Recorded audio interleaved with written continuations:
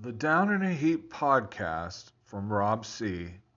is one of the only podcasts that I can stand to listen to. I'm Froth from the Thought Eater podcast, and I approve this message. Boom, boom, boom, boom.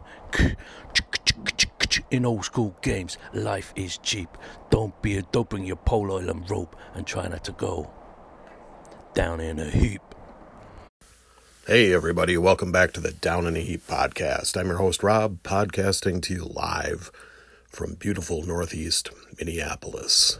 I'm trying to hold my voice together here with some duct tape and baling wire. We'll see how long it lasts. It's probably going to be a pretty quick episode. But thanks to Froth there at the top of the show for your introduction, support, and endorsement. And then to the great Colin Green from the Spike Pit podcast. Oh, let's see if I can enunciate here. Doing his rendition of my theme song. Thanks, Colin. I appreciate it. It's still October. Still OSR October. And among the other podcasters that I've heard doing some episodes, Colin is one of them. So go check out his latest on Spike Pit. Also, Jason from Nerds RPG Variety Cast, the Pink Phantom over at Phantom Thoughts, BJ over at the Arcane Alienist dropped a podcast, I think, Evil Jeff at Minions and Musings, Daniel at Bandits Keep. Who am I forgetting? I'm probably forgetting a bunch. I should have written it down. Lords of Light. Yes, I did forget a few. There's Spencer, also known as Free For All from Keep Off the Borderlands, has done an OSR October episode, as has Barry at Shadow of the GM, and Rob, also known as Minion, over at Confessions of a Wee Timorous Bushi. So let me know if I'm forgetting anyone, but that's kind of the rundown that I've heard so far. Today I'm going to just do another product review, and I have to confess I'm usually not very plugged in on new products and discovering things. I generally discover things by taking like maybe monthly, bi-monthly trip over to my favorite game store, The Source, over in St. Paul. Actually, I think it's Roseville, but it's a great game store, comic store. It's about the only place that I can still see like war games and stuff, and they've got a giant selection of RPGs, other board games, miniatures, and even though I'm not a comics guy, they've got a huge section of comics. But they've, especially it seems like in the last couple of years, they've been bringing in a lot more kind of indie games and stuff, and they even have they started out with like this little indie section, and now they're even doing things like zines and stuff. So if I see something there, I've learned to just grab it if it's at all interesting to me, because they usually only have half a dozen copies or something, or that's what it appears to be. And not only do I want to encourage them to keep stocking things like that, so people like me that, just randos off the street that otherwise don't really hear about things can see what's kind of exciting and new in the RPG scene. And the latest thing I picked up there.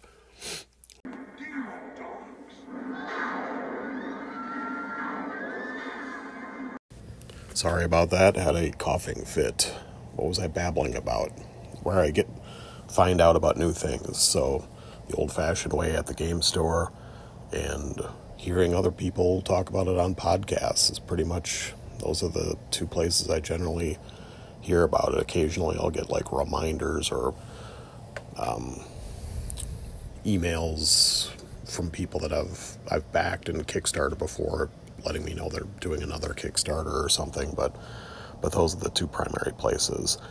And the latest thing I got is something by Todd Leback, Leback. He is from Filling in the Blanks supplements the Populated Hexcrawl Series, a guide to Thieves Guilds, designed for use with old school essentials. But before I go into that, I've got a message from Jason at Nerds RPG Variety Cast that I forgot to play in my last episode. Take it away, Jason. It's about time you showed up. Hey Rob, Jason here. Just listened to your latest episode. Great call-ins. You know, Rich brings up a couple good points. I think we'll hit the most important thing first. Well, maybe not the most important, but most important to Jason is the traps. And you already know why I love Rich's call about traps in your answer, because that player skill with traps and the idea of foreshadowing them and then figuring out how to avoid them or disarm them means that you don't need thieves. So we can eliminate the hated thief class from the game by doing traps that way. So great call. As far as encumbrance goes, yeah, you know, I'm okay tracking full encumbrance. It can be a little bit of a pain in the butt. You know, oh, I've shot an arrow, so my encumbrance has gone down by this much. You know, that level of encumbrance tracking can, you know, get a little weary. So I'm okay with generalizations. Like, I think OSE does it by, and so I guess by default BX. I haven't looked at BX for a while. But you have some systems that do it by armor type, right? You know, generally if you're wearing this kind of armor, this is how, in adventuring gear, you're carrying this much. But I think where encumbrance needs to be tracked is when we're picking up treasure. Because Rich nailed it. If you come across a hoard, you can't carry that hoard out with you. So I think it is important to track treasure encumbrance. So I'm not so worried about, you know, am I carrying 20 arrows or am I carrying 15 arrows? And adjusting the encumbrance each time I shoot an arrow. But I do want to count encumbrance for each bit of treasure I pick up, because that is important, because that is interesting in how much treasure I can carry out of the dungeon, how much treasure I have to hide, how much I have to bury, what am I doing with this? Do I have to get rid of the copper pieces to make room for the silver pieces? All that kind of stuff I think is interesting. So I'm all for tracking treasure encumbrance, but adventuring gear I'm okay just lumping in as a generic piece. Anyhow, I'll talk to you soon. Take care. And keep podcasting better than me. Now I'm sounding like Tim Shorts. Hey, Jason, thanks for the call. I appreciate it. Yeah, you came up with a new sign-off for someone to steal. Keep podcasting better than me. I like it. It does echo Tim Short's, his classic roll better than me sign-off. Of course, you have the hated thief. Gotta get rid of the hated thief. What we got to do is one of these days, Jason, with our tongues firmly in cheek, we need to get together and podcast about the hated thief and maybe share our pros and cons about having a thief in classic D&D games. And maybe the supplement I review here will make you see some other possibilities or something for thieves too. I do think you focus a lot on the whole trap aspect, which I think is a very minor part of what the thief does in a group. At least the type of play that I usually participate in. We don't really have tons of traps, so the thief is doing a lot of other things too, like opening locks, which of course you could make the same, potentially the same argument for against the thief by just saying, well, anyone with lock picks could try and pick a lock. But they're also the person that, or the party member that is often the scout, the reconnaissance guy, the information gatherer, the person that gets over obstacles like climbing walls and things. And who deciphers treasure maps and potentially like ancient writings and things like that. So I think the thief, and like in my house rules and stuff, they're the person that's appraising treasure and stuff too, and maybe being able to figure out like how much this piece of jewelry is, so they don't get robbed blind by the jeweler in town when they go to sell it, or the fence, or the whoever money changer is that you deal with when you're selling off treasure from the dungeon. So I think the thief has a lot of different roles in a party and is not just the trap finder. But anyway, I digress. As far as the encumbrance comments that you have, I agree with a lot of what you're saying there, that it's in a game like OSR D&D games, old school TSR era D&D games, where treasure is the motivator for the characters most of the time, in that's the primary way they earn experience. So you need to really focus on what they do with that treasure, how they extract it from the dungeon, what they do with it after they extract it from the dungeon, how it's useful. So I think that's all important things to consider. I do use the more abstract encumbrance in most of my gaming, where your armor kind of dictates your movement rate. In BX, they basically have a few categories. You're either unarmored, light armor, heavy armor, and then the added slider of like carrying treasure. And BX doesn't differentiate on what each character can carry. They're all the same, whether it's a 3 strength halfling or an 18 strength human. So I do it a little bit, setting a maximum load based on your strength as well. And the other thing to consider is the carrying capacity of the various containers you have as well, like the backpack, the sacks, and all that. You're not just going to pick up 1,000 coins and cradle them in your arms as you walk out, right? You need something to carry them in. And a lot of times you're faced with the prospect, well, I can empty out my pack and fill it with gold. All right, well, what was in your pack then? That's now on the floor and left behind somewhere. So, yeah, it's all about meaningful choices and stuff, and I kind of like that. And it got me thinking a little bit, too, about maybe having 2 sliders, determining like movement rates and things like that and how much you can carry. Maybe in addition to armor, saying you're either none, light, or heavy, or maybe you add another category of medium or something to that. You could do the same thing with your gear. So you either have basically like no gear that you're walking around with. You have light, you have medium, you have heavy, and maybe cross-indexing that with armor gives you how many a value of like, all right, if you have heavy armor and heavy gear, you can only carry 10 gold pieces per strength point of treasure. I'm just pulling that out of my butt. I haven't really thought about it.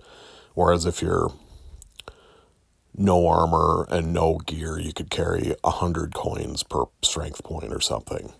Again, just pulling it out of my butt, but maybe having a table like that could, and by cross-referencing the two as well, maybe you get a movement rate. So I'll noodle about that. I like thinking about things like that and somehow coming up with encumbrance systems that are usable and meaningful from a game point of view. I think Knave, the upcoming Knave release, I've been reading the Draft 9 that Ben put out, and for Knave's 2nd edition. It looks like a pretty cool game. And Jason, you'd like this because there's no thieves, right? There's no classes, so it's just a matter of carrying the right equipment. So maybe that's right up your alley. Maybe. All right, let's move on to the subject at hand: a guide to Thieves Guilds in the Populated Hexcrawl Series. All right, as previously mentioned, what I'm holding in my hands here is a hardbound copy of A Guide to Thieves Guild, part of the Populated Hexcrawl series by Todd Leback of Third Kingdom Games. And you can get this, along with all his other supplements, and there are a lot of them, on Drivethru RPG. Just search for Filling in the Blanks or Third Kingdom Games, or maybe Todd Leback, Leback. On the back here it says, Filling in the Blanks is a supplement designed to help referees fill in the blank spaces on their campaign maps with interesting features and encounters. While written for old school essentials, it can be used with any OSR style RPG or even more modern versions of the world's most popular role-playing game. It is I think it's about 30 pages. It's a page of advertising and the open game license. So yeah, 32 pages. And let's see, it is editing, Brian Johnson, layout, BJ Hensley, cover art, Jen Drummond, and then some artwork, Dean Spencer, used with permission. Let's see, Rick Hershey, Fat Goblin Games. Yeah, so this is what it says on the tin. It's a guide to Thieves Guilds. So it's using the domain building and world stocking rules that I think are present in his other supplements of like Filling in the Blanks, and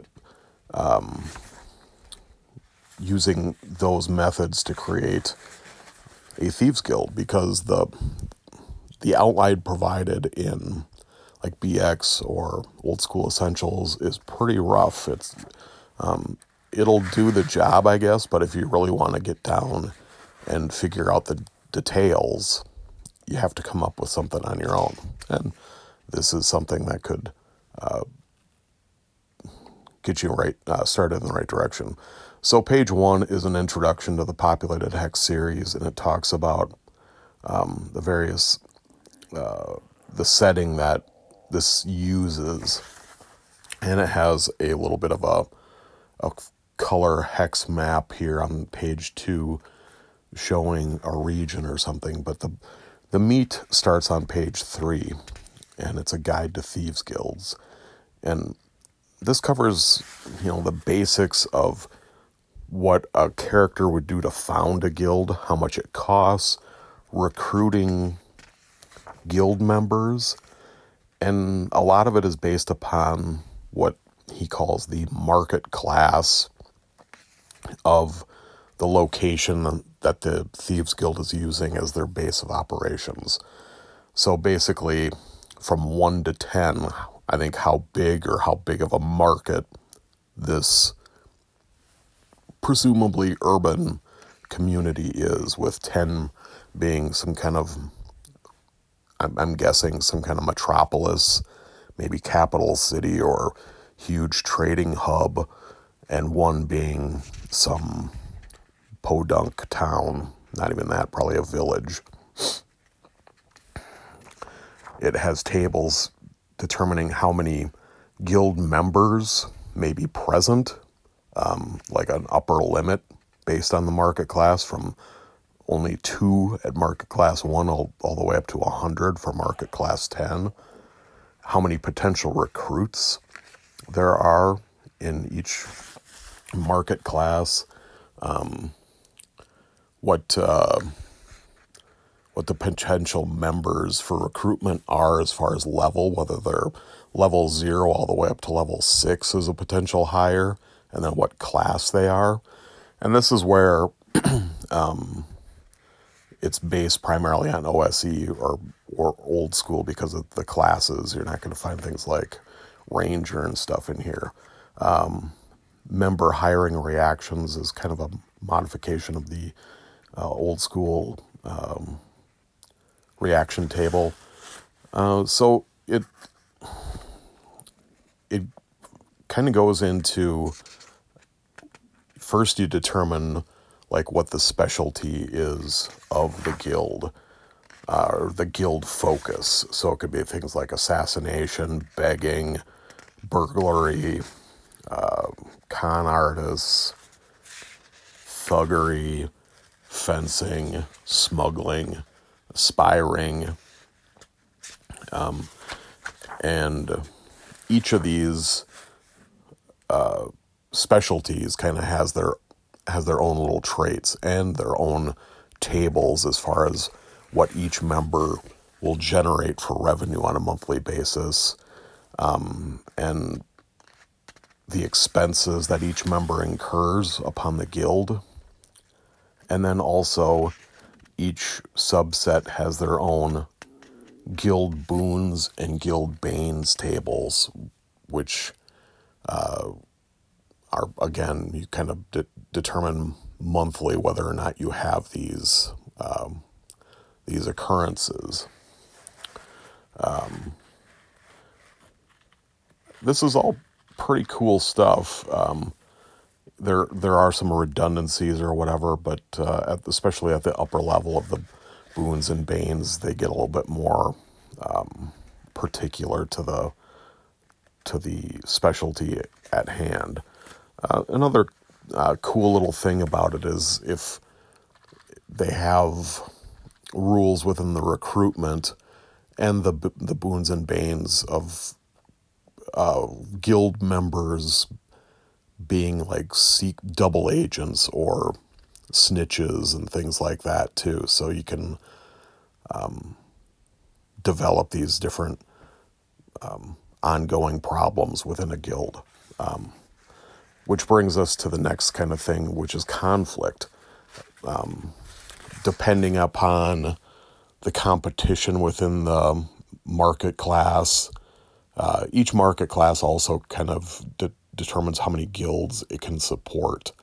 And then for some of the types of specialties, you have to be a minimum market class to do that. You're not going to have a burglar's guild probably in a little village, right? Or con artists operating in a little village. You need to have like a big urban center to support those types of things. And I've got to take a little break here. My voice is really breaking down. All right, sorry about that. Let's try and wrap it up here. So it abstracts potential conflicts as an external conflict or an internal conflict. And some of this occurs as a result of morale checks. You have a morale rating for the guild, and certain things can cause that to go up or down. And if there's like a morale check failed, you maybe have some kind of internal strife. External usually comes about from having too much competition in a market class or a role on one of the Banes tables for the guild or something. But there's random tables to roll on for both internal and external conflict. For an external conflict, here's an example. You could have rob the wrong target. The guild targets someone who can seek revenge, which they proceed to do. Treat the wrong target as a class character of level equal to the market class plus 1 die 4, along with whatever entourage would be expected of a character of that level. And you can resolve that either with the rule, that conflict as like a combat using the rules, or as more of an abstract conflict system that they give here, that they give guidance for. For an internal conflict, sabotage is one. A disgruntled guild member attempts to sabotage a mission, triggering an external conflict. A successful hear noise made by an officer or lieutenant rank of higher prevents the sabotage. So there's scattered throughout this is a way to use your actual thief skills interactively in this abstract system. So maybe for some threats, maybe you're trying to make a successful disarm traps roll or a move silently roll or hear noise or whatever, and that can mitigate or eliminate the threat. So it is essentially equating your level, your skill at Thieves with your ability to sidestep or deal with the various problems that can confront the guild. So that's an interesting way to to approach this kind of stuff. Then there's a section, Chapter 4, Running a Guild. This is where the idea of morale of the guild comes into play. I wish they had the morale ratings fall in line with the 2 to 12 range that's present in BXOSE, but there are the same amount of levels. In here it's given as a 3 to 18, or actually 3 to 20 range. No, I'm sorry, 2 to 20 range. So, but you could certainly map that onto the range that's present in OSE for monsters and retainers and stuff, if you want to have it be more equatable.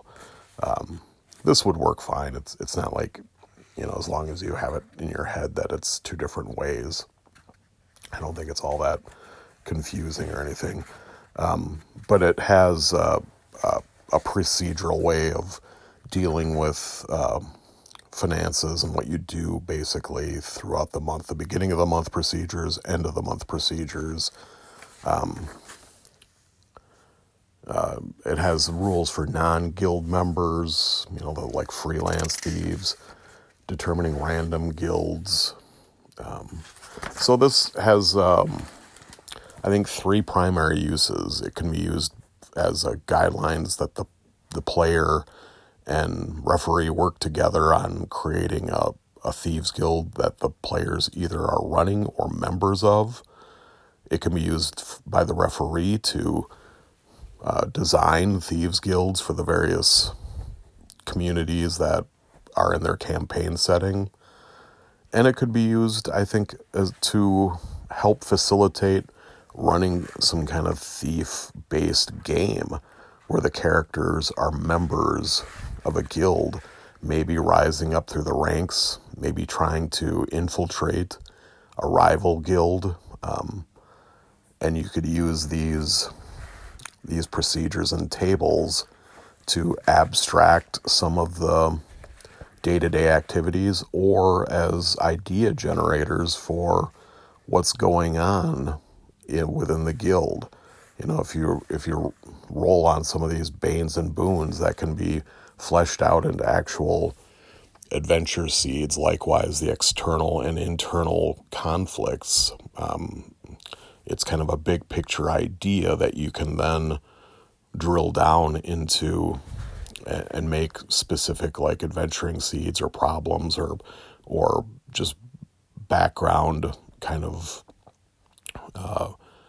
maneuvering that's going on within the guild that the characters operate, or a rival guild or whatever. So I think this seems like a really good supplement. It makes me kind of want to look into some of the other supplements that Third Kingdom Games have. I know this is something that's been around for quite a while, and I've heard other people talk about it from time to time, and I've been interested and just never really pulled the trigger. So for me, it took there actually being a book on the shelf at the game store to get me to like, oh yeah, I forgot about this. Here we go. I'll buy it and check it out. And yeah, I think this is definitely something that's worthwhile, especially if you are, like me, a fan of the Thief and Thieves Guilds and maybe have wanted to run thief-based campaigns and stuff in a one city or region or something, and have the characters be part of a gang, or freelancers that are trying to maneuver around and not attract the attention of a guild and things like that. So anyway, good stuff. I recommend it. And I think you can get like a big bundle of a lot of these things too for a reduced price at Drivethru for in PDF. So yeah, let me know if you've read any of the other supplements and what you think. And yeah, if you have any other comments, questions, requests for the rest of OSR October here, as usual, leave me voicemails or emails at bigbalboni@gmail.com. That's BIGBALBONI lboni@gmail.com.